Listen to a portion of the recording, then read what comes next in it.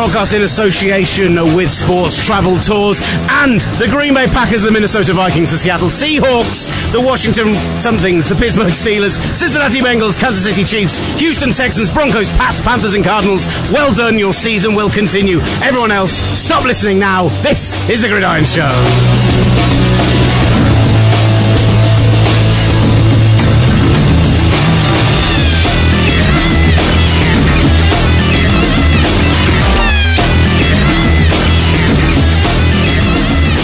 I didn't even mention that today is it's technically the inaugural, but actually the fourth time we've done it, making it annual as far as I'm concerned. Gridiron Awards for the regular season, and in that such a resplendent occasion, we have some wonderful guests in the studio with us. I mean, Ollie's here. Yep. Are you still chomping on your granola? Ollie has bought literally a brick of granola from Costa that he's been eating throughout the pre-show meeting. Yeah, and I've finished it, but I'm sure it's going to repeat on me, or I'll find bits of my teeth. Well, luckily enough for the Mike White of the BBC, he's not here. He's in another studio, so he's not going to have to hear you belching out your granola burps. Mike White, how are you, sir? I'm very well, and I did the dance, by the way. Is that all right? I know you couldn't see it, but I did the dance. I'm going to assume you did the dance. The dance to the theme tune. Yeah, I've never danced before. No, it's just a bit of air stuff. Yeah, we have to. I mean, I do a bit of robot when it does the. Yeah, you do that, which I do enjoy. Proper full-on dance. There's people here looking at me as if I'm a little bit crazy. All right, well, we're going to play the intro again, and what you've got to do is film yourself, post it on the internet. It's a one-time deal. And then we'll put it up on a big screen in the studio here. And we're also joined by favourite of the show, not that you're not our favourite, Mike. Yeah, thanks for that. Yeah. Paolo Bandini. Paolo, how are you, sir? I'm good. I'm still chuckling to myself at the notion of pre-show meeting that was thrown out there in the introduction. I've got a running order today and everything, which has all of my... Look, it's even annotated, because I forgot, when doing the head coaching talk, I literally forgot to put the Titans on the running order. The pre-show... easily done. The pre-show meeting was 2 minutes of probably what will be the best stuff. Yeah, it's nothing new there at all. Nothing new there at all. Right, I mentioned the teams who are in the playoffs. We have the playoffs decided, and later this week we will not only have that fantastic interview that we were referencing last week, but we'll also have a preview of the wild card weekend, a preview of the college football final, and all of that good stuff as well. So, because we were recording a day later than usual, whilst we will talk a little bit of week 17, we're going to focus more than anything else on the head coaches, ins and outs, a bit of LA relocation, and of course, as mentioned already, the 2015 Gridiron Show Regular Season Awards. That's the most ludicrous music we've ever had for it. We have such fantastic awards such as Surprise Player of the Year, Game or Moment of the Season, Your Biggest Disappointment, the Coach or GM Who Should Have Been Fired, the City Who Most Deserves to Lose Their Team, plus all the usual stuff, Coach, Comeback MVP, and all of your suggestions on Twitter at Gridiron. Thank you for getting in touch with all of those. Now, normally at this point, before we get into the meat and bones of the football, I ask everyone how they've been, but there's so many people here, I don't even know how to tackle this. This is testing the very limits of my radio hosting skills. Mike White, you've never been on the show before. I haven't. I want you to tell the listeners... Long-time listener, first-time caller. I want you to tell the listeners why they should care. Why they should care? I mean, I know why they should care. You're one of my favourites, Mike White. But why should the listeners care? Bless you. Because I'm an NFL geek. Love it. Good. Listen to the programme, and I'm a 49ers fan, so show me a bit of love. Come on. No, don't. That's talk. why. That's the one reason. That's for why. Sympathy and a bit of love. That's it. That's the only reason I invited you. Did you have a good Christmas and New Year's, Mike White? I did, and I finally got to see Star Wars with the family. Yes, I love that that's the first thing you've mentioned. Brilliant. We're also, as one of our other awards, we're going to do our cultural recommendation for the off-season, and I wrote Star Wars and then deleted it, and then wrote Star Wars again, and then deleted it again. And was that just so that you could keep enjoying the feeling of writing the word Star Wars? And keep saying it. Have you seen it yet, Paolo? I have, it's great. I've seen it 4 times. Wow. Do you know, I mean, I'm a casual Star Wars fan. I've watched them all, I enjoy them. I'm not going to claim to be heavily invested in the lore of them. But I feel like you, along with another guy I know from school, might be the two people I know who are most invested in it. And it's interesting how divergent your opinions seem to be, because he has also watched it, I think, about 4 times, but he, despite watching that many times, is not so pleased with it, whereas you seem quite chuffed. Why has he seen it 4 times then? Because he just can't get away from that Star Wars universe. I actually have liked it more every time I've seen it. Interesting. I'd watch it again. As I've noticed more of the nuance and been less kind of wowed and excited by it and actually paid attention to what's really happening, I'm really excited for the whole thing. I think the whole series is going to be amazing. Good. J.J. Abrams has done a fantastic job, and I love him. I want his babies. He's not quite J.J. Watt, though, is he? The second best J.J. we'll talk about on this show. You'll also notice that I missed off Defensive Player of the Year from our awards, because we may as well just rename it the J.J. Watt Award, so there was no point in doing that at all. We'll talk about the head coach firings in a moment. Browner. We've missed something. No, not Brandon Browner, Mike. Okay. We've missed something off.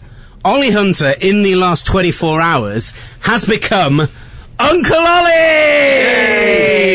Yay! Congratulations, buddy. Hold on. Yay! I want to pretend like it's champagne, but it's Bucks Fizz. Oh. Will he be scary, Uncle Ollie? No, I'm already an uncle. However, this is like the first proper blood uncle. What kind of uncle are you? That sounds a bit creepy. Yeah, it does. I know we've got a man from the BBC on the line, but what kind of uncle are you? That does sound a bit creepy, doesn't it? Okay, so I've got step nieces and nephews, but this is my full sister, and she's had her first baby. She was in labour for 3 days. She had 2 lots of inducement drugs because the baby wouldn't come out. So I can relate to that. Not me personally, but that'd be great. Name and weight and all that other good stuff, Ollie. Come on. So she was born at 5 to 4 this morning. That's Tuesday morning, the 5th of January. Thanks. She's 8 pounds 4 ounces. Her name's Christabel, after my mum, my dear mother, and who's passed away. Christabel Tabitha Bunn. Good. Yeah, and she's lovely. She's so beautiful. People who listen to the show regularly will know that Ollie is from Norfolk, so I just want to reassure you he is not the father as well as the uncle. No, I am not the father as well as the uncle. No. Ever since you said blood uncle, I can't shake this image in my head of Ollie as a sort of Khal Drogo from Game of Thrones, riding on a horse, teaching his nephew how to fight or his niece, sorry, how to fight and war and all of those things. So anyway, let's all toast to Ollie and not Mike White. Wet the baby's because he's not here. Thanks. Sorry, Mike. I should have told you to get your own bottle, but I've got I didn't a bottle know of how water. far Will that do? I would like to Sound effects. There we go. I would like to add that we're drinking from mugs now. Will Gavin and his lovely wife Sarah, they've got this weird thing where they drink soft drinks from mugs. I think it's wrong. It's just because we've got a lot of mugs. I think it's wrong. That come with Easter eggs and everything now. You get mugs with everything. Mugs with everything. You're a mug, but you're a disgrace. But I just think. Am I allowed to say that? Yeah, of course you are. No, of course you are. Say it more than he does, ideally. It's all right. It's only taken 7 minutes for the first "you're a disgrace" to come out. But I'm one of those people that likes things in the right, correct glass. We have glasses as well, and I always give you a glass when you come round. It's just me and Sarah use mugs. Sarah, I just don't get it. Has he got? He wants his champagne flutes and his granola bars. He shaved his beard off. He looks less like a hobo. He becomes an uncle. Oh, so that's it. You can't do the whole Ollie's homeless jokes anymore. Oh no, I'll still make the Ollie's homeless jokes based on your clothing, bags, and everything else. Hey, gentlemen, let's quickly bang around the football news that is in and around the NFL before we get to the end of season awards. And as I said, there's some brilliant ones have come into us on Twitter as well at Gridiron. I'm just going to give you a few of those now. Tom gave us the "What the was I supposed to do" award, which obviously Ollie's just laughing because I swore. Yeah. That's got nothing to do with the hilarity of the tweet. And it'll be bleep, so it won't even mean anything. He sent us the "WTF was I supposed to do" award, which of course is awarded to Griff Whalen for the best special teams play of the season. Tom also sent in the $8 million down the toilet award, which he awarded to Dwayne Bowe. Chris gave us the Where did Dwayne Bowe end up? No one knows. Dwayne Bowe's I think he's still in the same place. He's just done absolutely nothing. I forgot about this as well. I was going to do this as well. The Jim Bob Cooter of the Year award from Chris goes to Jim Bob Cooter. And there's a few more that we'll actually ask you about in a little while. But let's talk head coaching, and the first thing, which is my major bugbear. This happened at about 3 a.m. this morning, and it made me doubly angry because the Indianapolis Colts said nothing was going to be decided today. They sent all their media home. Then they made all the media come back in at 10 p.m. local time to tell them that not only has Chuck Pagano been given a 4-year extension on his contract, but Ryan Grigson's been given a 3-year extension on his contract. Your mate Ryan. They're both going to be there until 2019, and then Jim Irsay has a dig at Bill Polian during the press conference. What's your problem, Jim? This made me so angry. The Colts are doomed to being the worst team that should be a contender for the next 5 years. I'm done.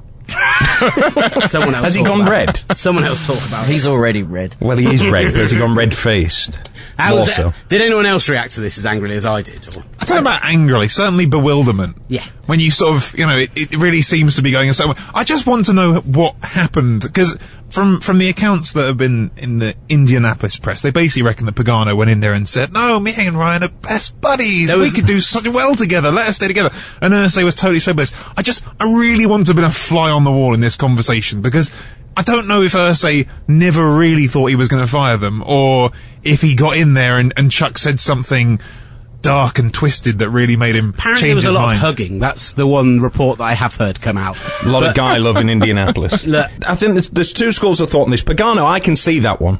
I can understand why. Now, I know you'll agree with this. Well, Ryan Grigson getting the extension, what's that all about? I went through last night. Pagano's problems are down, for me, a big part to Ryan Grigson, along with injuries and the fact that they've had to almost dig up Johnny Unitas, the quarterback, because that's how desperate they are. Just to let you know, I did go through all of Ryan Grigson's signings last night, whilst angry about this. And in his 4 years there, other than Andrew Luck at quarterback and the young lad Henry what's-his-face who they got on the defensive line this year, they've not drafted anyone of any real impact. And the only players they've brought in free agency who've had some impact is Mike Adams and Vontae Davis, Ollie's favourite. But other than that, it's been ageing players who've had no real impact. I mean, they brought in this offseason Frank Gore, Andre Johnson, players who were all over the age of 34, 35, who, yes, they could bring a little veteran leadership, but unless you then sign decent players in the draft, it's not going to help you. Grigson's terrible. I have no idea how he's got it. And is that the caveat for Pagano?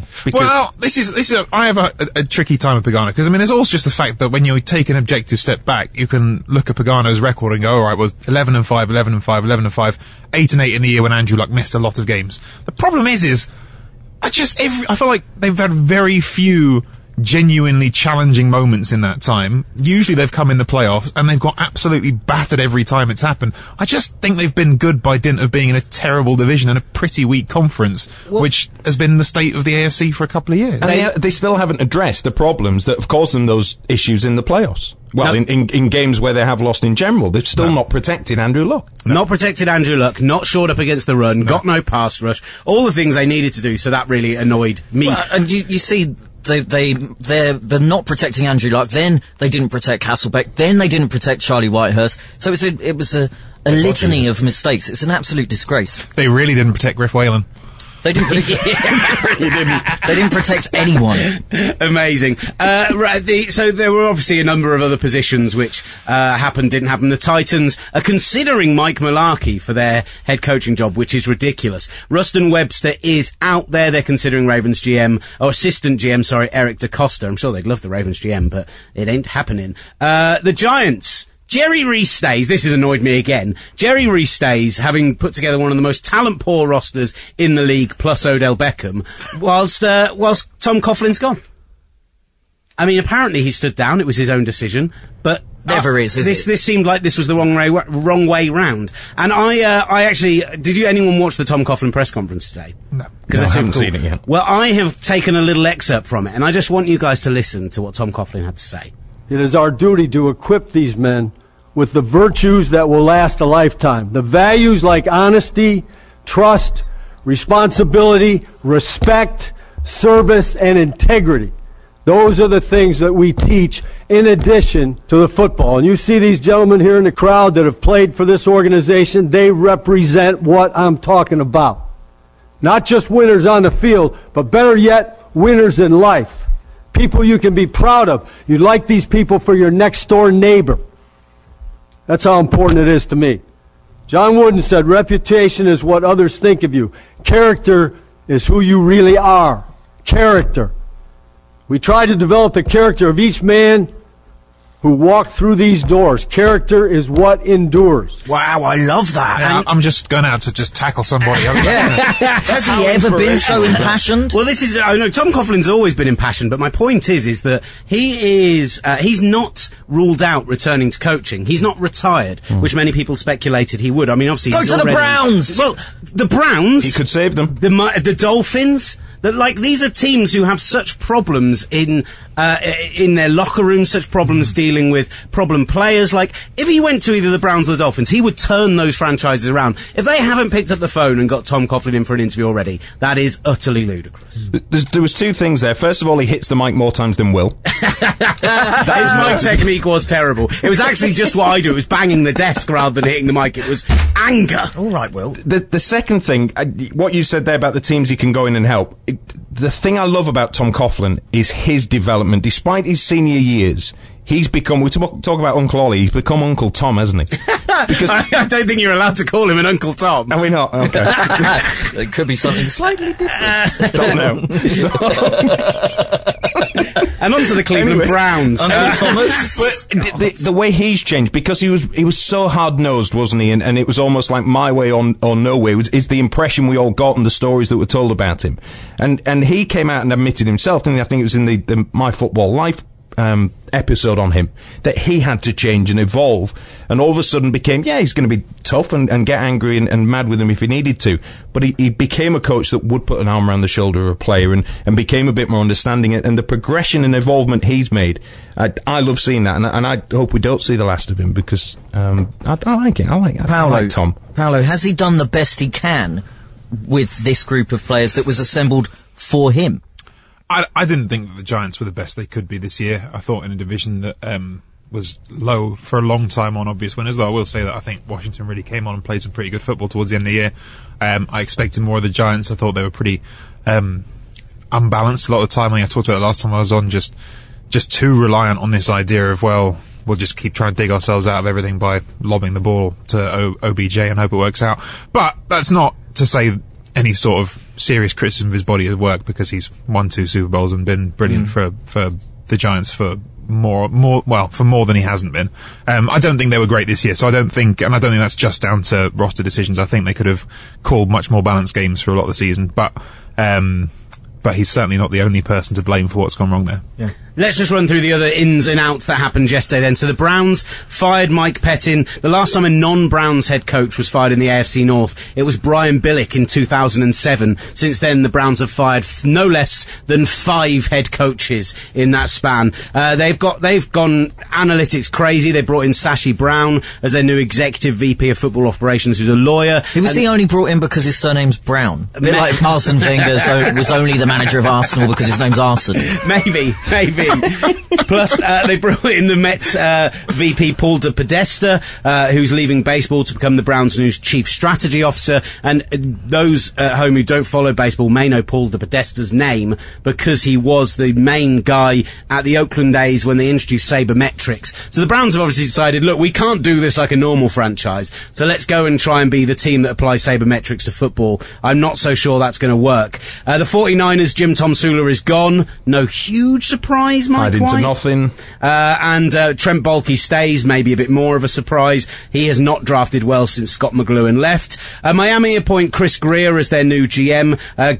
Chris Greer, I spoke to Simon Clancy about this today. He loves him. He's a guy with a big scouting background, a history in Miami. He's been there since 2000. He thinks he's the right man for the job. They're requesting interviews for the likes of Josh McDaniels, Matt Patricia, Anthony Lynn. Basically, they're only looking to bring in a head coach if they're taking somebody from another AFC East team.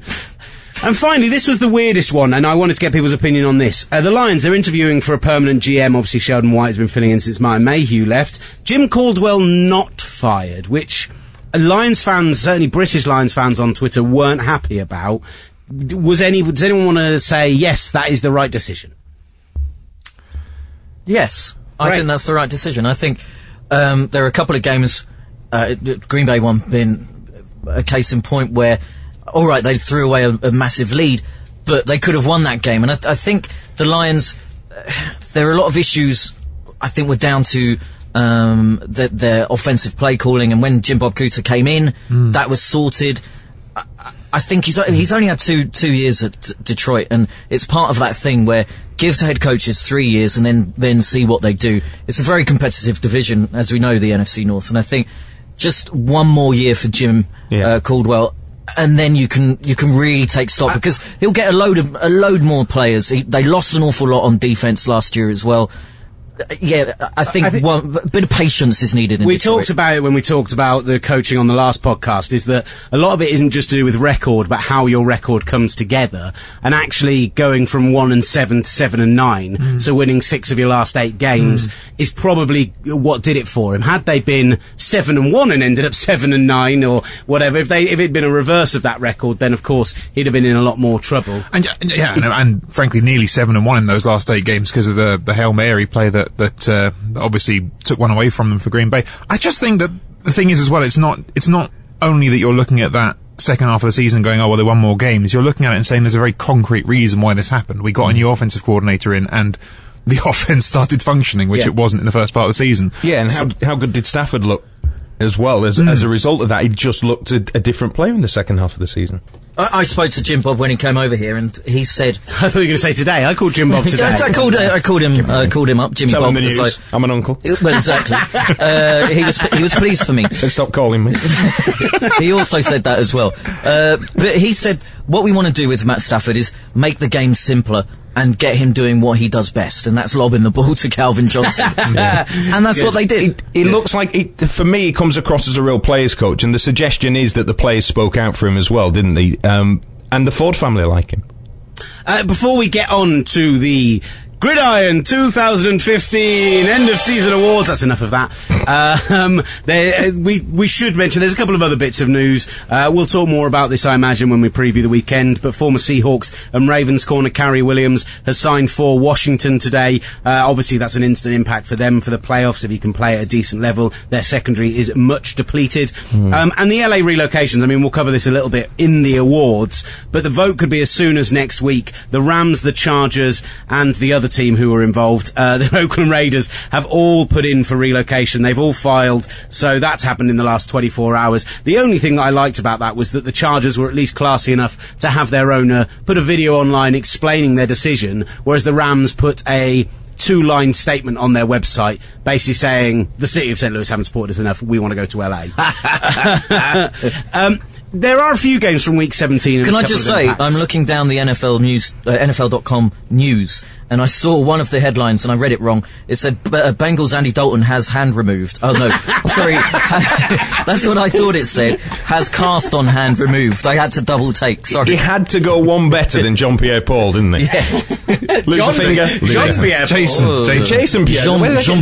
Jean-Pierre Thank you. Papin. Where did I get Jean from? That's the one. The AC Milan and Marseille striker Jean-Pierre Papin. Edit that, we'll do it again. No, Jason we won't. Stays in! I have the power.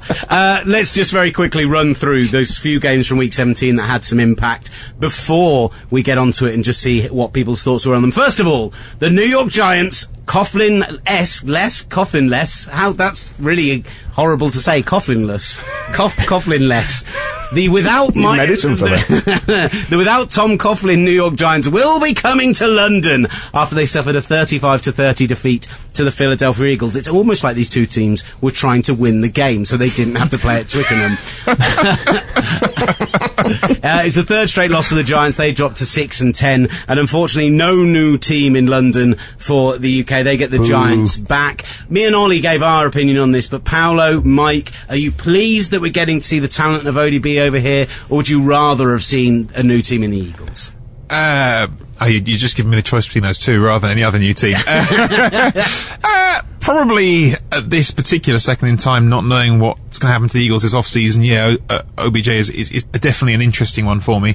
But who knows how Philly are going to look after this off-season? They might have lots of reasons why I want to see them. And in general, I'd like to see more teams come here. Sorry, I'm going to be really boring and just echo what's been said. I wanted to see a new team. It would have been nice to add another one to the list, but when you've got the chance for someone like Odell Beckham Jr. to come in, one-handed catches galore. I mean, this has to be on the proviso that the team acknowledges that winning that game is less important than pitching at least 10 balls outside his furthest shoulder and just trying to get him at least one highlight reel moment while he's in Britain. I think I don't care if the game is 10-6, as long as 7 of those points come from an Odell Beckham ridiculous play. Yeah. That's what you're saying. Yeah. And, of course, we're ignoring the fact that there is a bit of a London curse where some of the star players don't make it to these games. Don't know what you're talking about. Yeah. Small Charles. The Bills end the Jets' playoffs hope with a 2017 win, and for the final time this season, but completely inappropriately, it's magic! Through interceptions on each of the last 3... You double-click ho-ho. It's the remix. It's the end-of-season remix. It really is Christmas time. It's not anymore. I'm so glad he's played that, because my 13-year-old son loves it. Sorry, Will, I'm cutting all over you, but my 13-year-old son, Adam, loves that. No, he doesn't. He hates it when I sing it, so I do it just to annoy him. Amazing. So if you want to play it again, please do, but once is enough. I'm not going to touch it. He threw interceptions on each of New York's final 3 drives as the Jets' playoffs hopes were dashed, and he's been so good this year, and I imagine he's going to end up sticking around in New York and they're going to give him a decent contract. But again, it's tragic. I come to the two men who haven't given their opinion on this before. We saw the Steelers, they went to the Browns and clinched a playoff spot with a 28-12 win there. Are you pleased that we're going to get to see the Steelers and their exciting brand of offensive football, or are you disappointed the Jets aren't going to be there, like me and Ollie, who loved them when they were in London? Well, you know, on this podcast, indeed, I have waxed lyrical about Antonio Brown, so the more I get to see Antonio Brown, generally the happier I am. I also picked the Steelers to make the Super Bowl at the beginning of the year, so that's sort of given me a little bit of hope. Having said that, I'm also a big believer in and fan of Todd Bowles, and I think it's a shame because they've had a very good season. Well, he has completely outcoached Rex Ryan this year. He just didn't manage to outcoach him on the final. And I thought the Jets looked nervous throughout. I thought they gave up silly penalties. There was a Sheldon Richardson on a 4th and 3 getting drawn offside. There was obviously the interceptions weren't good, but actually Rex came in and coached a disciplined game, something the Bills haven't done all year, and the Jets managed to do nothing of the sort. So they kind of shot themselves in the foot. But Bowles has a bright future. Yeah, absolutely. I'm sorry, I should let Mike get in. Mike. No, I was just going to add the nerves that you spoke about as well. That game, let's not kid ourselves, that sort of almost replicated what the playoff situation is going to be like as well. So if they were nervous in that, what are they going to be like when they come to the playoffs? And the Steelers, they've got the sort of seasoned players in there, the playoff experience as well, with the likes of Big Ben and others. So I wanted to see the Jets in there, but as you said, the play that you can see on offense from the Steelers, will D'Angelo Williams be fit? That's a big one for them as well. Well, Tolman said today he's day to day. So, we don't know what's going to happen. That could be, reading between the lines, I should probably think he won't be fit. If Tomlin's saying he's day to day, you don't want to risk him.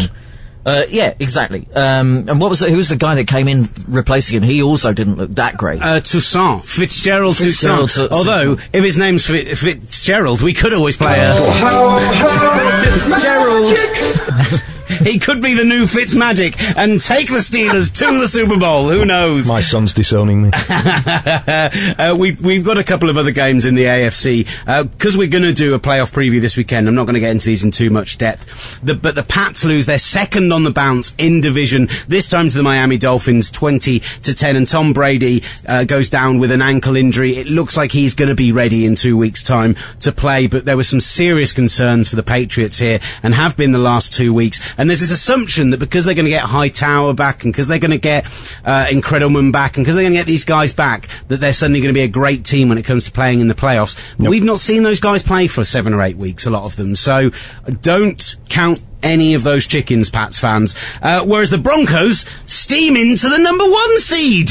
I tell you, absolutely ridiculous considering where they were a couple of weeks ago. The Bengals seal the playoffs 24-16 with a win over the Ravens, but they can only take the 3rd seed. And the big question, guys, and I'll ask you this now, even though it's probably the main thing we'll end up talking about later in the week: Peyton or Brock? Yeah. That's a dilemma and a half, isn't it? I imagine what will end up happening is that they will fudge the decision, get to the game, whichever one starts will make a bad throw and then get pulled out, and it will all collapse and end horribly for them. That's my current prediction. Really positive. You're a big Broncos fan then, Paolo. Ollie, remember your prediction? What did you say about Peyton? Oh, that he would never play never start another regular season game for the Broncos. No, you never never play again. Well, Nearly. Yeah. Look, actually, I think they start Peyton. I think they will as well. I think they looked better with Peyton in, even though Osweiler didn't do anything particularly badly. I mean, he completed 14 of 22, 232 yards, a touchdown, but 3 interceptions, none of which were particularly bad throws. There was a tip, there was one where he was hit, there was the kind of fumble. Those turnovers weren't all necessarily on him. There were protection issues, there were... you've always got to give the quarterback some of the blame, but... the fact that he got pulled after a fumble from C.J. Anderson was probably the harshest thing that could have happened. Something he could have no effect on whatsoever unless he got forward and blocked. But actually, when Peyton got in, he's looking more mobile than he has done in a year almost. And yes, he only played for X number of snaps, but that meant he got actually under centre for a number of plays, and they could run a bit of the Kubiak offense. He mixed between shotgun and under centre. The running game got going with him there, and I thought they looked impressive with Peyton there. This is a genuinely intriguing question, which is, given everything we've been talking about the last few years, Peyton getting too old to sustain it through a full season, the way we've seen 2 years ago where he was just lighting it up, and then at the end of the year he just looked beat up and a little bit. Might this turn out, in the opposite scenario of what I moved to a second ago, might this turn out to be a very positive thing for Peyton individually, that he has actually had time in the middle of the season, that he's stopped, and that he's going into the playoffs as fresh as he can be? I mean, if there is going to be a setting in which Peyton thrives in the playoffs, it almost is this, because it means that for the probably only time I'll ever get a chance to do this again in his career, he's there and he's not beat up. And what about perhaps the dream scenario where he does play? Somehow the Broncos then go on and win the whole thing. And does that then make his situation and his decision a little bit easier? Oh, if he wins the Super Bowl, he should retire before they've even handed in the Lombardi. Because at the moment, there's still that question mark about it, isn't there? Is he going to play another season? And I don't think he should, because the worry is he's going to break down again. And then what does... It doesn't kill the legacy, but you don't want to be remembered like that. Steve Smith Sr. is going to play another season because he doesn't want to be remembered for breaking down with an injury, and that's how everyone remembers him. And I appreciate Peyton's had a more significant career than him. So I think that's the ideal scenario, but it's a big ask. Whoa. You bite your tongue about Steve Smith Sr. Thank you very much. Hang on, I'm on the Steve Smith Sr. bandwagon, but he hasn't got the ring. Right, there are 2 losses that happened in late games on Sunday, and I have 2 men sat in front of me who suffered these very losses, and I need to ask about playoff impact on both of them before we get, and we will get to the award straight after this, I absolutely promise. But the first of all is that the Seahawks hammer the Cardinals. Was it 36 points to 6? And the Cardinals came out there and looked like they just almost didn't think they had anything to play for. Yeah. That was actually true of the Seahawks. They make a statement. This is almost the most impressive single team performance I've seen this year. Yeah, I mean, it was interesting listening to Bruce Arians afterwards, and coaches make excuses, but I think he said basically, I could see this coming all week in practice, and I think that certainly you could look at the Cardinals and think they played like a team that was not as tuned in as they should have been. Having said that, Arians has now had 3 home games against Seattle and not won any of them. He's beaten them in Seattle, but he's not beaten them at home. The last 2 games now, the Cardinals against the Seahawks in Arizona, it's been a combined 71-12. I think there's actually quite a lot. I think, put it this way, I think the Cardinals should be very pleased right now that they can't run into Seattle again before the championship game, because they sort of, I think this is even though the Cardinals could put it down to not being fully switched on, this was such a lopsided defeat that would have to put something in the back of your head the next time you play them. Paolo, do you believe in fate?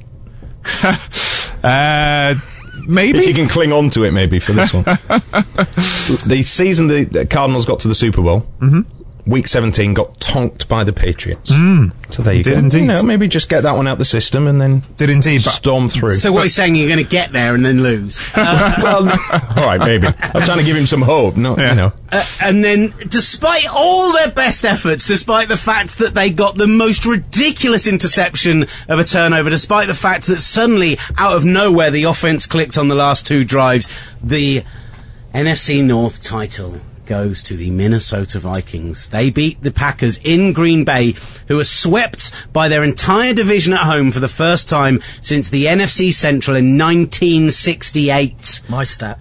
Ollie Hunter. Go Vikings. The internet stat, I think you'll find. Well, no, I think you find I told you that, and you were really impressed with me when I told you it the other day. Adrian Peterson ran for a touchdown. Captain Munnerlyn returned a fumble, 55 yards for a score, and Minnesota advanced to 11-5 to claim its first division title since 2009. Mason Crosby's forced fumble on Cordarrelle Patterson was incredible. And I genuinely thought, oh my God, they're going to do it. They're going to come back out of nowhere. When 10 seconds earlier I thought their season was done. And you still don't manage to do it at home, and the offense still looking pretty bad, Ollie. The problem is, and it's been happening, I don't know, the last 10 games, it's taken, maybe in 6, 7 or 8 of them, it's taken 2 or 3 quarters for the offense to do anything. And is that because the defense of the other team has switched off? I don't know. I'd probably say yes. Once again, rushing doesn't look great. The wide receivers aren't getting any separation. The way that Zimmer said to his cornerbacks and safeties, stay on the wide receivers, don't give them anything, get in their faces, it really told. And Green Bay couldn't do anything about it. I think Green Bay's defense was so preoccupied with stopping Adrian Peterson, which they did to a point that it left holes in the backfield. It's so distressing. Oh, and then when you get to, we're going to have to go into Washington, and the way that Kirk Cousins playing, Jordan Reed, all of those guys, I can't see anything but a Washington win. But this is a genuine question, though, because as good as Washington have been lately, and they have been good, and we shouldn't write them off, would you really not slightly prefer to go to Washington than play Seattle the way Seattle have been playing the last few weeks? Yeah, and the way that we've been playing the last few weeks, maybe it will take a grotty, gritty win against the Washington team, on the road to get our season back up and running. But I thought the Hail Mary would do that, and it didn't. It's depressing considering how good we were in those first 6 games of the season. The bye week came at really the wrong time. Losing back to back, I'm just so disappointed, guys. I just worry for them, because you look at that team and who is the one that at the moment, who's the player that's saying, right, I'm going to step up and make something happen. Aaron Rodgers can only do so much, and we've seen it with Tom Brady. You can hail these guys as the greatest quarterbacks in the modern day, whatever tag you want to put on them. But after a while, they've reached a limit, haven't they? They've reached the glass ceiling with the players and the personnel they've had around them. Aaron Rodgers is trying his best, but who else on that team, particularly on offense, has gone, right, I'm going to try and do this for us? And for me, I'm not seeing anyone on that Packers team. And that's a worry, because even if one person does that, you feel that Aaron Rodgers, with a bit of help, can at least get them maybe past the Redskins, but I don't see it. Sorry, Ollie. Right, let's... Washington, sorry. That's absolutely fine. Let's take a quick break, and then we'll be back with the 2015 Regular Season Awards.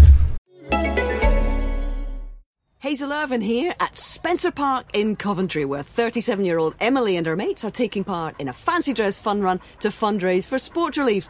And that means I've been lumbered with her dog, Tilly. Oh, Tilly, not over there. And they're off.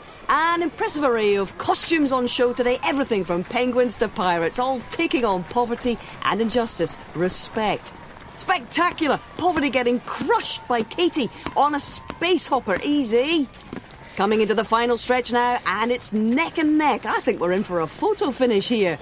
But it's Suzanne smashing through injustice. She is our winner. Hey, Tilly, get off my tutu. Tilly, sit. You can help change the world too. Just order your free fundraising pack at sportsrelief.com. Sports Relief. It's game on. This message was brought to you by Acast. Hey!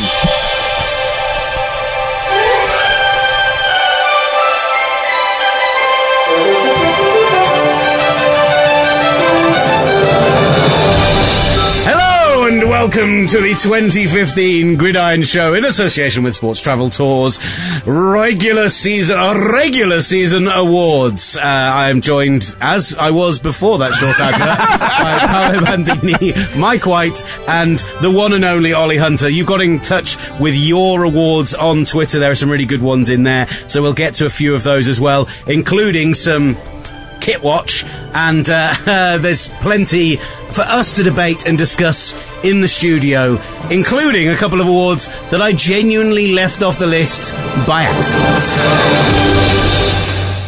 Let's just start off with those. I forgot the rookie awards. So I'm just going to give them to Marcus Peters and Jameis Winston and have it done with. Okay, guys?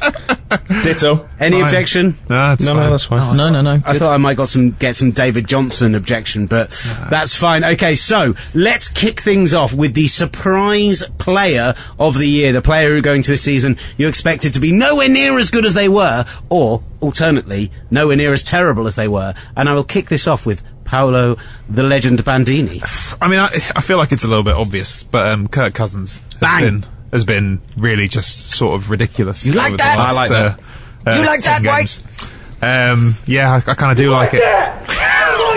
Got there eventually. There was someone, I think it was probably ESPN I've ripped this from, but that had posted his before and after the "you like that" stats in his career. And before "you like that," it's he's thrown 635 passes, 61.6% percentage completion, 24 touchdowns, 27 interceptions.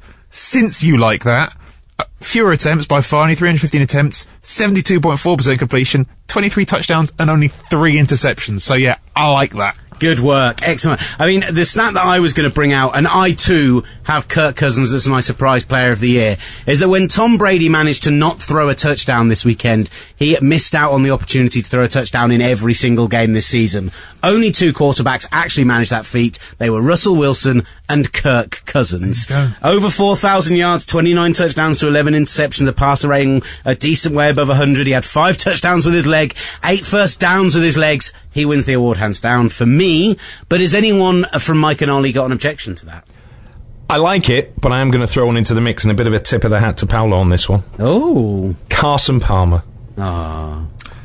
A bit of ginger love as well. I guess the question is how much you're surprised by it. Well, I am, because I think people had written him off after Oakland and injuries as well. And he stepped up. We know he's a good player. On gridiron. I'm surprised that he made 16 games without an injury. That is a surprise. The biggest surprise. I think it is a surprise. I don't think we expected, and I appreciate, we spoke earlier about Aaron Rodgers, he's had the help, but for me, I didn't foresee this. So, me personally, my surprise, whether it's the overall, I'm quite happy to bow to the Kirk Cousins one. I've been sold too easily on that, haven't I? I'm going Carson Palmer. On the surprise of getting through 16 games, Jonathan Stewart played a whole season. Well, he hasn't. He's missed the last 3 games. Have I completely missed that? Yeah. I'll be quiet. He'll be back in the playoffs, but he's missed the last 3. Yeah. No, it's not. Yeah, because the human bowling ball has come in and taken over at running back, and still they dominated this past weekend. Ollie, did you have anything to add? Yeah, I went Devonta Freeman. I didn't expect him to be that good, and he has been that good. 1,000 yards, first time in his career. 11 touchdowns. I think he's been absolutely brilliant. And when the Atlanta Falcons were very good at the beginning of the season, he was really good. And I think that's surprising for everyone. I think Kirk Cousins, at least 2 of us in here have given it there, and Mike's admitted to banter that. So our surprise player of the year is, of course, going to be on this occasion Kirk Cousins. Now, I ask you, Ollie Hunter, one of our ones from Twitter, before we get to another one that we discussed before the show. Craig has got in touch with us. No, I won't do Craig's. I'll save Craig's. Martin has got in touch with us and said, one for Ollie, best and worst jerseys of the year. And to follow that up, Jim asks, best and worst colour rush of the year. Yeah, sure. Can't watch! I love that. So the best and worst jerseys of the year. The worst jersey of the year is also the worst colour rush jersey of the year. And it's the whole uniform. It's the Jags baby poo colour. Yeah. I mean, there's nothing worse. Dijon mustard, if you don't like baby poo. Well, just because you've become a blood uncle, you go for the whole baby references now. That was way before any babies were born. That's a disgraceful uniform. No one likes it. The best uniform, and I've got a real... Green Bay's great, especially the white jersey, but actually... Home call. The best... Yeah, but no, I'm not going to say that. The best one is the Steelers. Those yellow pants, that black jersey, the helmet with just the logo on one side. I love that uniform. They look so good in that uniform. I'm completely stealing this from the Dave Damashek football programme, who did their best jersey of the year this year. But the correct answer is the Miami Dolphins 1970s alternate throwback uniform they played in that one game. That should definitely be their uniform for the rest of the year. That? Oh, it was unbelievably beautiful. It was a great I'm live looking it up. Brilliant. And the best colour rush... I think it's Dallas. I liked the all-white stuff. I thought that was lovely. But then that's generally their jersey, so it's telling that the best colour rush was one that was already a jersey anyway. So let's move on and do another one of our own awards, and this one will be the... Let me just check my sheet. The game/moment of the season. What I like is that Paolo made a look as if to say, I don't think I've got that award written down in front of me. I had to double check. I actually have.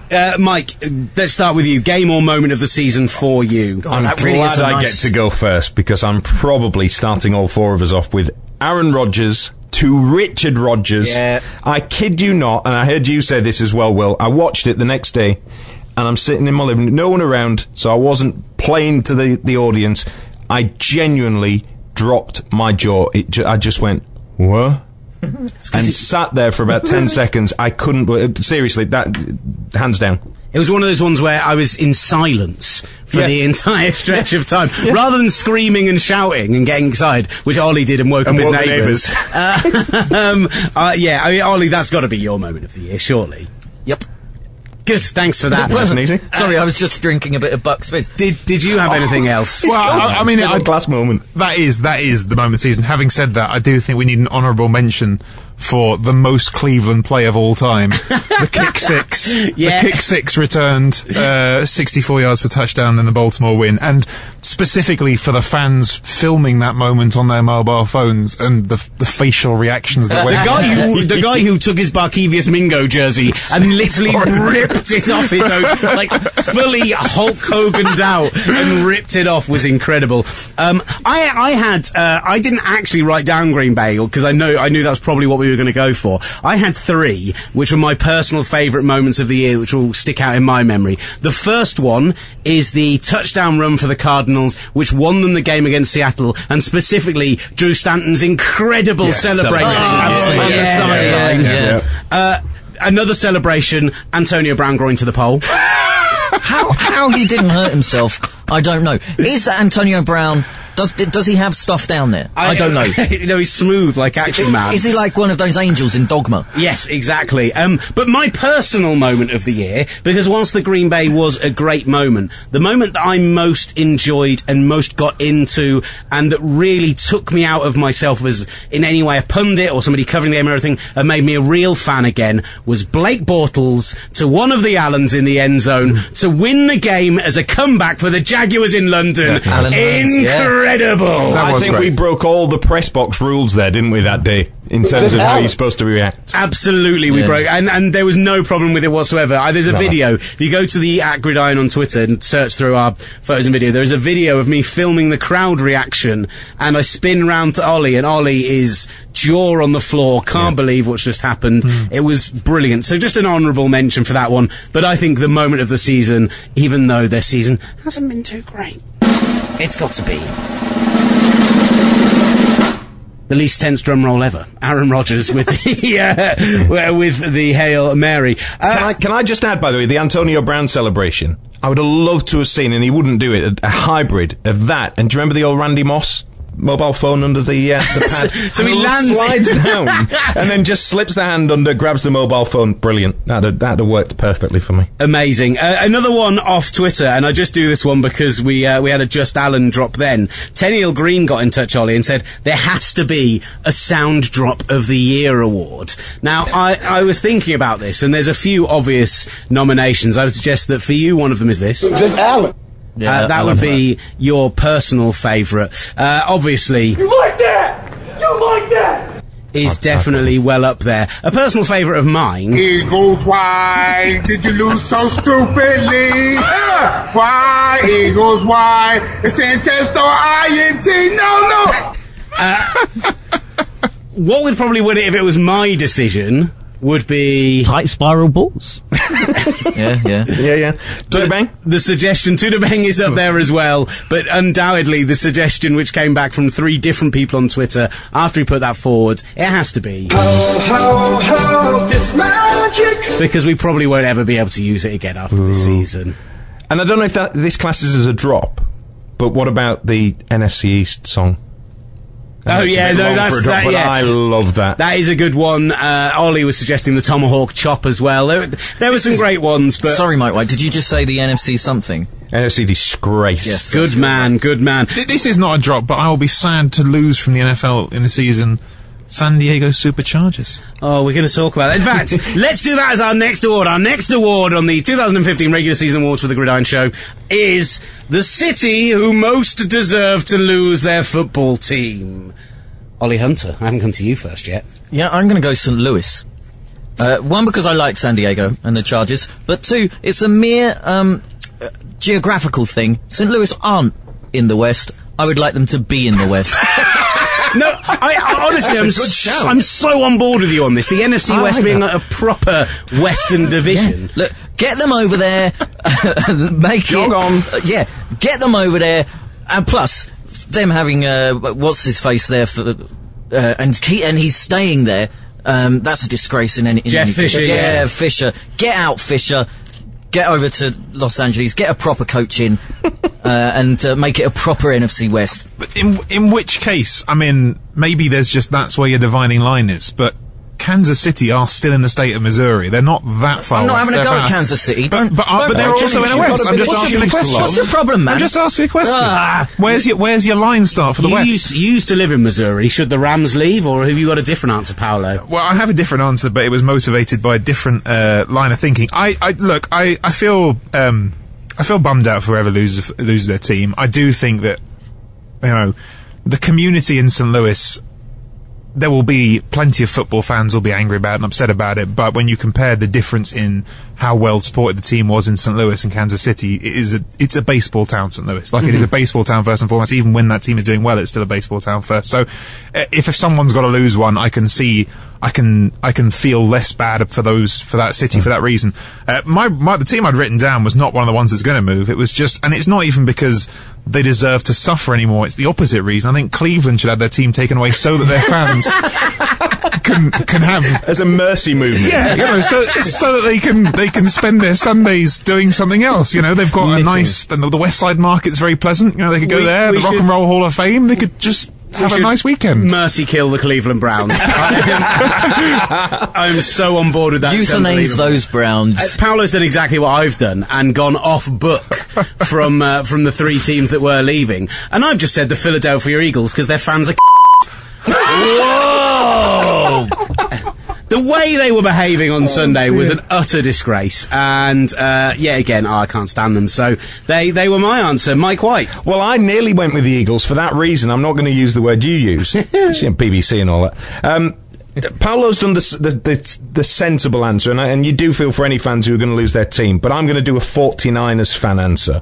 Oakland, get the hell out of the Bay Area. You're stinking it up. And this is a tip to someone Rob Fussy, who's getting carried away because the Raiders have had one good season in 15, and he's getting giddy. Get Oakland out of the Bay Area, please. Bye-bye. Look, we don't need to give a single answer for this one. I think they were all very strong answers. And whilst we're talking about people who should lose something, the coach or GM who should have been fired. Now, I'll give my answer to this first, because I think you all know what it is. Ryan Grigson, what are you doing still in a job? Moving on, let's have Paolo's. Grigson's obviously a very strong shout. I think that after 4 seasons without the playoffs, Jeff Fisher and Les Snead probably would be going if the team wasn't moving out of St. Louis, and they just didn't want to add that extra. Losing to the 49ers on the last week to go 7-9 again was just a disgrace. It sort of bums me out to say that, because Jeff Fisher is one of those guys who I find very compelling, and a bit of the same way as that Tom Coughlin thing. When you listen to him talk, he can get you going, and you think you'd go out there and work hard for him. But 4 years is long enough, especially with that haul of draft picks they had. I mean, I think Snead, great trade on paper for that RG3 trade, but what have they got for it? Mike White. Pete Carroll. Oh, yeah! I love this. Is it for the same reason I said the Eagles fans? Partly, just stop chewing gum, Pete. Come on.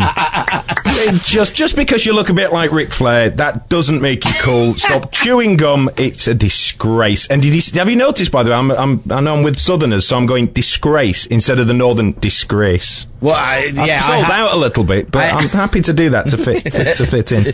So you're a sellout, Mike White. That's what I'm getting from this. And you were supposed to be a Super Bowl contending team.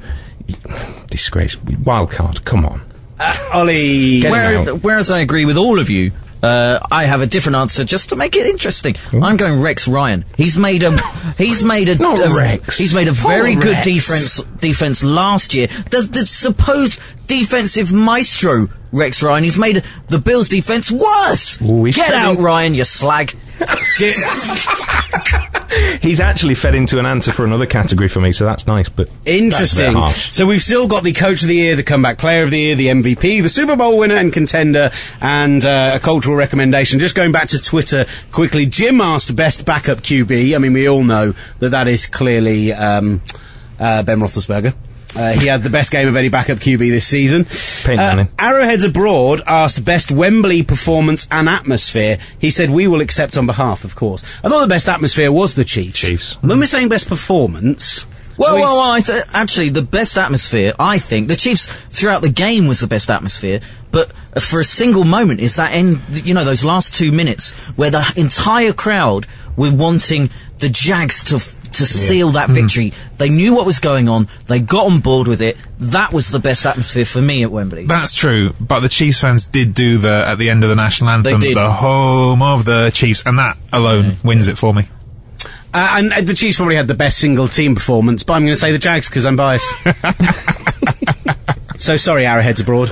I did love that. I thought the Jags won because we were all sitting near each other as well for that, and there was just something about it, the way everyone got behind the Jags. And for me, that was the moment where it seems London, England, the UK fully adopted the Jags as their team. I'm going to stick with you, Mike White, and ask you for your biggest disappointment of the season. Well, you see, we defended Rex. God love Rex. We love Rex. I didn't defend him. He's worked hard, he's lost all the weight, he doesn't look like his brother anymore. But... I wish he'd grow his hair like Rob Ryan. That'd be incredible. Now that is a disgrace. And I went the northern version for that. The Buffalo Bills defence, the biggest disappointment. We expected so much. We expected physicality. We expected violence. And we got the ballet. Good. Paolo Bandini, what was your biggest disappointment? Personal disappointment, Tyrann Mathieu getting injured so close to the playoffs. Injuries in general this season. Yeah, a lot of injuries this year, really. The number of, my favourite players, like Le'Veon Bell, Jamal Charles, players who are so great to watch and got injured this season. That is disappointing. Great shout, Paolo. Is that it? The Dolphins were a massive letdown given the whole Sue, investment, and we're going to go and be a kick on in the AFC East. But yeah, that's my personal way, is Honey Badger. Ollie Hunter. The Green Bay wide receivers. Fine, done. That's your answer. And I was torn between Chip Kelly. Great shout. We did call him the genius before the season started. I've already apologised to the listening millions. But I'm going to say the Jags. After talking about how we've adopted them and after talking about how great they were in London... You turncoat hypocrite! There was You're a disgrace! There was the NFC East! There was a moment 4 weeks ago where I thought to myself, the Jags could do this. They could go 8-8. They're on a great run. Their offense looks fantastic, but they just couldn't get it going on the defensive side of the ball. They could have had a 500 season. I'm sure that we all think they're going to push on next year, but just a 5-win season didn't quite do it for me, Jacksonville. That's why. Okay.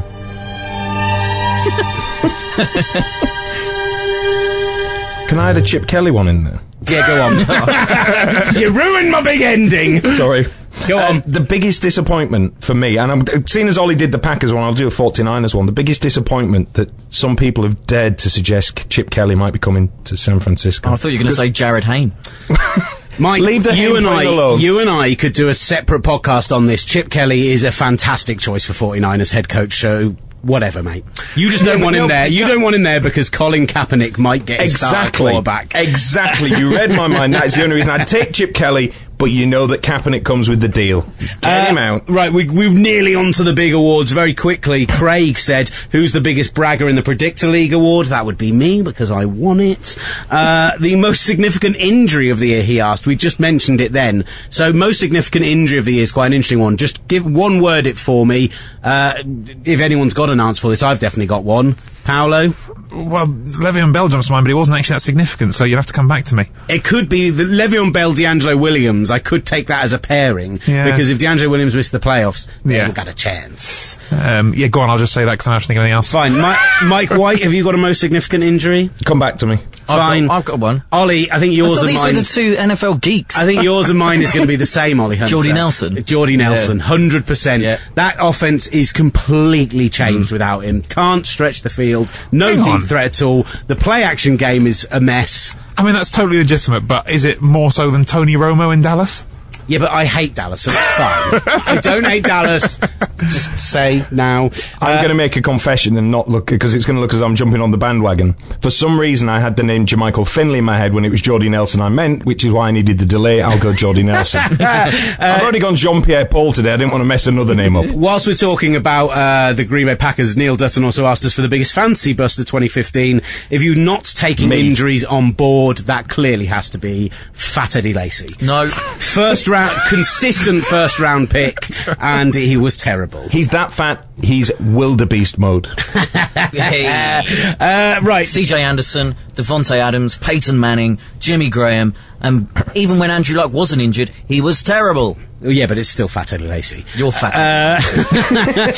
No, my worst fantasy fail was in a league that we're in, and I won't do fancy chat for too long, was pressing the wrong button on my number 2 pick and getting Russell Wilson instead of Aaron Rodgers. Oh, you say he failed? Oh, actually, that didn't fail him yet, but at the start of the season, you lot mocked me like crazy for it. He's got you more points this year, so that's ridiculous. Yeah. Right, we're on to the big four, but before we do that, I just want from everyone, we're at the end of the regular season, it's obviously a sad time for us all. We've got the playoffs still to come, though, all the excitement of knockout football. There's still over a month of the season to go, so calm down, but we all know that we've then got to wait for the draft and the combine and all of that nonsense. So from everyone, I just want a cultural recommendation for something that our fans should do during the off-season whilst we're not releasing podcasts, which we will be, but probably only one a week. Impractical Jokers. Ooh. Watch as much of it as you can. It is juvenile, puerile, childish humour. Just like right up my street. Yeah, exactly. No, that's a great shout. Love Impractical Jokers. Ollie? Yeah, podcast-wise, I think it's got to be Serial, the new series. It's compelling and fascinating. But I'm going for The Bridge, seasons 2 and 3. I haven't watched them yet. So people shouldn't bother with season 1? Well, no, I've watched season 1. I'm asking for recommendations about other people. Oh, go to watch The Bridge from season 1 then, and because season 1's that good. It's up there, I think. Maybe not with The Wire, but it's as almost as good as. I really like The Bridge. Ooh. Paolo? Obviously, new Game of Thrones series, but Paolo. Yeah. I'm getting a high five from Ollie Hunter. I've in between the last 2 podcasts, I've confirmed that I'm in the presence of fellow geeks, so I'm going to go out and throw out a board game which is great called Dead of Winter. Get some mates together, play Dead of Winter. You can conspire against, well, if you get the right card, you can be the evil betrayer and screw each other over as zombies take over your building and kill you all. It's a good time. My brother got this for Christmas. It's incredible. And it is insanely nerdy, but it is genuinely incredible. That's an amazing shout. Have you ever played Pandemic? Yes. Pandemic's great, isn't it? That's also very good fun. The problem is Pandemic is it's a fully cooperative game. Yeah. You can end up with one person sort of playing the game. So that'll saved all for our off-season board game podcast. It is great, look. A couple of mine have already been mentioned, because Ollie mentioned season 2 of Serial, but I'm just getting dead into the Crew Trime stuff. Crew Trime? What's that? I'm getting dead into the true crime stuff. So Serial, season 1 and 2, The Jinx, I I watched all the way through recently, and I've just started Making a Murderer on Netflix, which is very similar to the Jinx and serial in that it follows a case. It's a documentary through a number of episodes. It's 10 episodes. It's filmed over 10 years, so there's a lot has gone into this, and I'm about 4 episodes in, and it's great. Making a Murder. Okay. Making a Murderer. Yeah. Okay. Just writing that down. That's the worst fake typing I've ever heard. You're not even using the actual keyboard. I did. You're just tapping on the desk. Wait.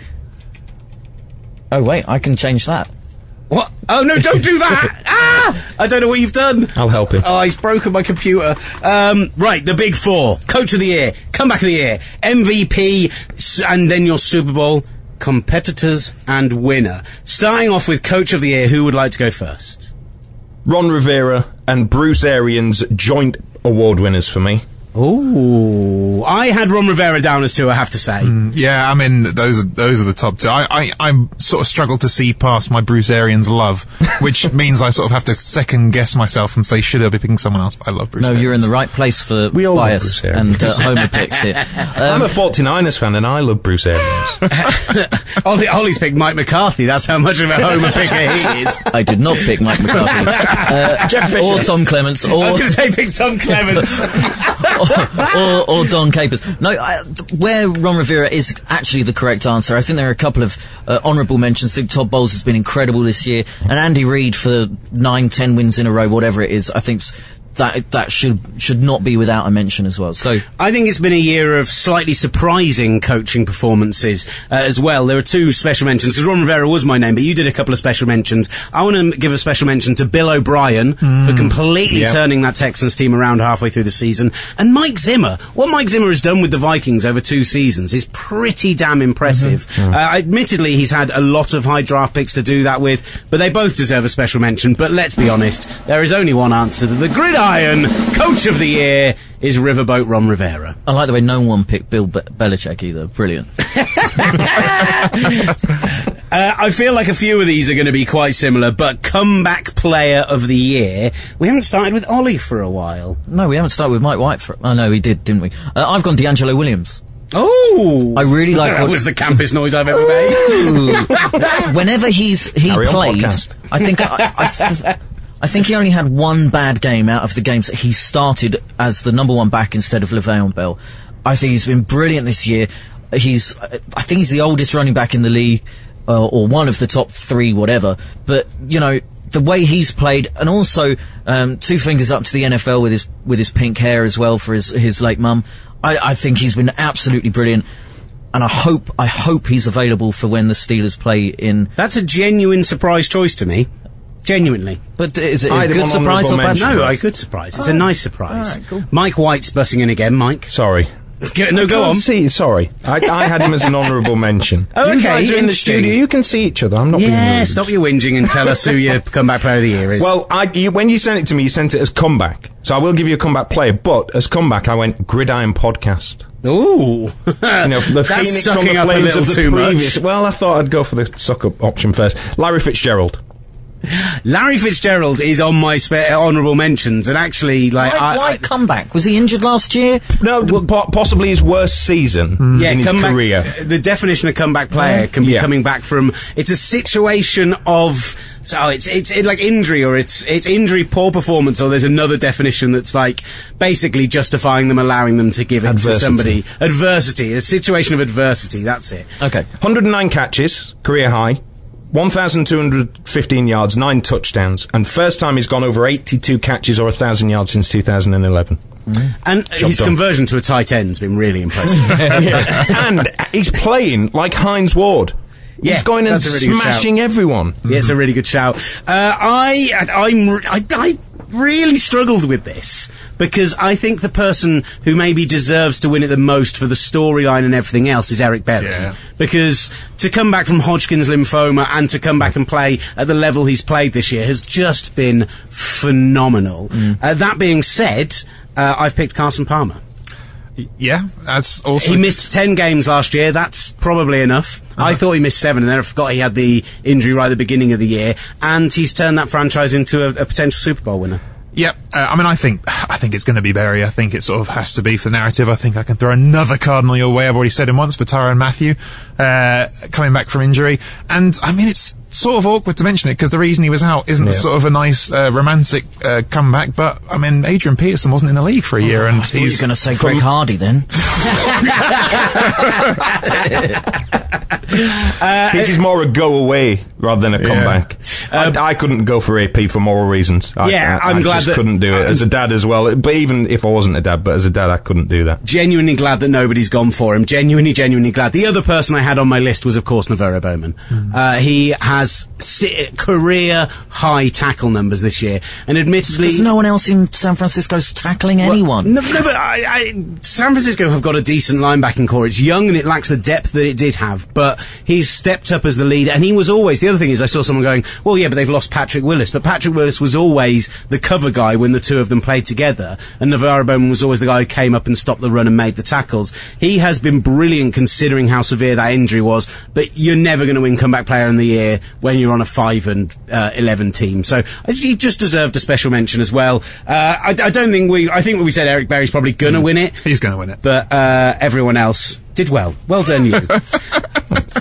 MVP, right. It seems like over the last few weeks that the MVP choice has become de facto. So I'm just going to put it out there. Has anyone picked not the person we've probably all picked? No.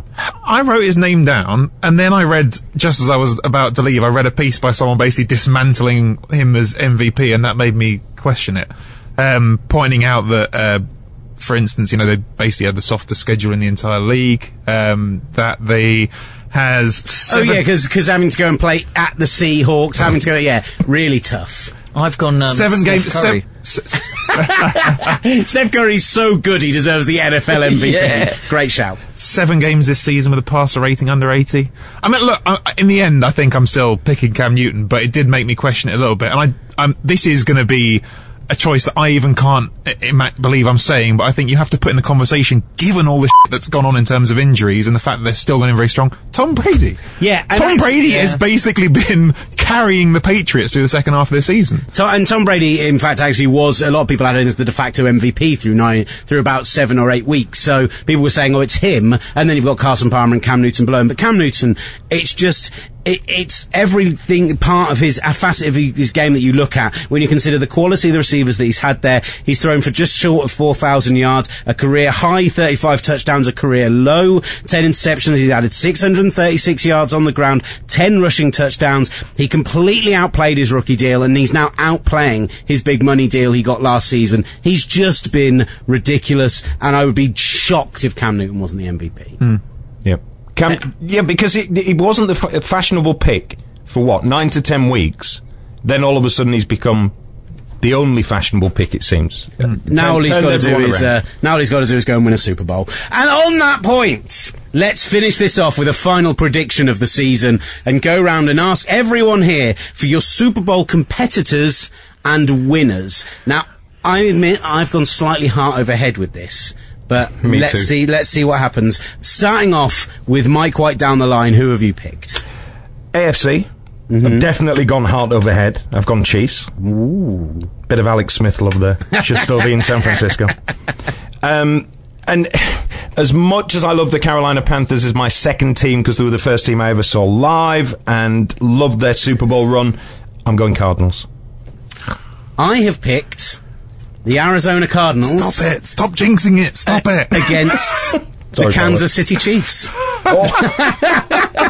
I thought I was going to be completely off the mark, but two of us have agreed with that. The Chiefs coming in on the hottest streak of any team in the league and look the most complete team in the AFC. I think the Pats probably win it if those injured players come back and perform at the top level, but I just genuinely don't see that happening. And I think the Chiefs would be. I look at the other teams in the AFC. I think they'd beat all of them right now, particularly on a neutral field. And the Cardinals will bounce back from that Seahawks loss, beat them in the championship game, go on to win the Super Bowl, and Carson Palmer will be lofted up high in San Francisco, and I will be sad because it's lost to a divisional rival in our own stadium. So sad. Ollie Hunter. Ollie Hunter's taken the Packers. You're not going to believe this, but he has, hasn't he? I had written Cardinals and Chiefs, but I'm changing that because I don't want to agree with two 49ers fans. So I'm going the Packers and the Steelers. Wow. The Packers. But you could have at least gone for the Packers and the Chiefs and gone for a Super Bowl 1 replay. Well, yeah, we could have done that. But what I think it is, it's a romantic NFL story pick. You know, down on their luck. Nothing's going right for the Packers. They were with a hump with the bye, but they failed. They lose loads of games. They lose a division, but they go back to back, away from home, win every single game. Pack attack. The season you won it, you played every game on the road. Exactamente. It's not a romantic story. It's a check your medication story. Check your medication. Disgrace. And Paolo Bandini. I'd love to say the Cardinals. I'd love to say it not just because I'm a super fan, but also because I feel like Carson Palmer is so overdue this moment. I think it's so long his career, and you just think to that game in 2006 against the Steelers and started it so flipping well, and then got hurt. Jinx it. But I just honestly, jinx it. I think I might be jinxing it. I might be conditioned in like a beat dog here, but I think Seattle are playing really good football at the moment, and I've just got this feeling. They lost not last week, but the week before to the Rams at home. That's true, but bigger picture, since Cam Chancellor came back, that defense has been playing better and better and better. The fact that they've finished the season with yet again the fewest points surrendered in the entire league, despite the fact that they started the season pretty badly, I think that they are the hot team in the NFC going into the playoffs, and I think that they are going to run the field. And I just can't look past New England in the AFC again. I think that Paolo. The grim wants to repeat. This is maybe me trying to reverse jinx it. It is just about the game that I would least be excited about in the Super Bowl, but I can see that very easily coming to fruition. I can't bear the thought of 4 more weeks of Pete Carroll chewing gum to get to the last play of the game and not give the ball to Marshawn Lynch. Look, both of those teams. Too angry. No, that's I love anger. Both of those are completely dependent on players returning from injury. Yes, that's true. If Marshawn Lynch doesn't come back and play at a Marshawn Lynch beast mode level, I do not believe. I know that they beat the Cardinals with how well Russell Wilson's playing. You think it's imperative they have Marshawn Lynch? I don't know. I think it's imperative they have a running game. I genuinely do. When they had Thomas Rawls in there, they were ridiculous. After his injury, they have taken a step back, and yes, they thrashed the Cardinals, but I think that's the Cardinals team who didn't show up. Marshawn Lynch has to come back and be Marshawn Lynch, and equally for the Patriots, those guys have to come back and play at the top level. Otherwise, I don't see either of them winning a single playoff game. I will say right now that I will be very surprised if they don't beat the Vikings. I think that when it comes down to it, that offense, even if they have to wait another week for Marshawn Lynch, will put up points at the rate that the Vikings won't. Can I go bold prediction? Very quickly, Mike White. Patriots go out in the divisional round. Patriots go out in the divisional round. There we go. Right. We're going to do a full playoff preview this weekend, plus the college playoff, and we've got an interview with a Hall of Famer. Should be coming up. I've got to arrange the time and actually do the interview, but I've spoken to him on the phone, and he said yes. That's the main thing, so it should be definitely happening. Do you want a clue? No clues. It was his birthday yesterday. Yeah, it was his birthday yesterday. Otherwise, hashtag. Paolo Bandini, Mike White, thank you very much for joining us. Cheers, fellas. Cheers. Ollie, thank you for coming here when you could have driven to Norwich and seen your newborn niece. Niece, well done. Niece, yep, remembered at the last second. Good save, you had one of two to pick. I like them odds. Otherwise, thank you so much for listening. As always, let us know what you thought of our picks throughout the Gridiron End of Season Awards. Hit us up at Gridiron on Twitter, gridiron-magazine.com for all the content there. The Predict game for the season has finished and was won by me, but the person in second place, Tony Holmes, will win the end of season prize when Matt Sherry tells me what it is. And keep an eye out, because later this week, dropping into your inboxes will be information about our Super Bowl party. It's going to be massive. Thank you so much for listening. This has been The Gridiron Show.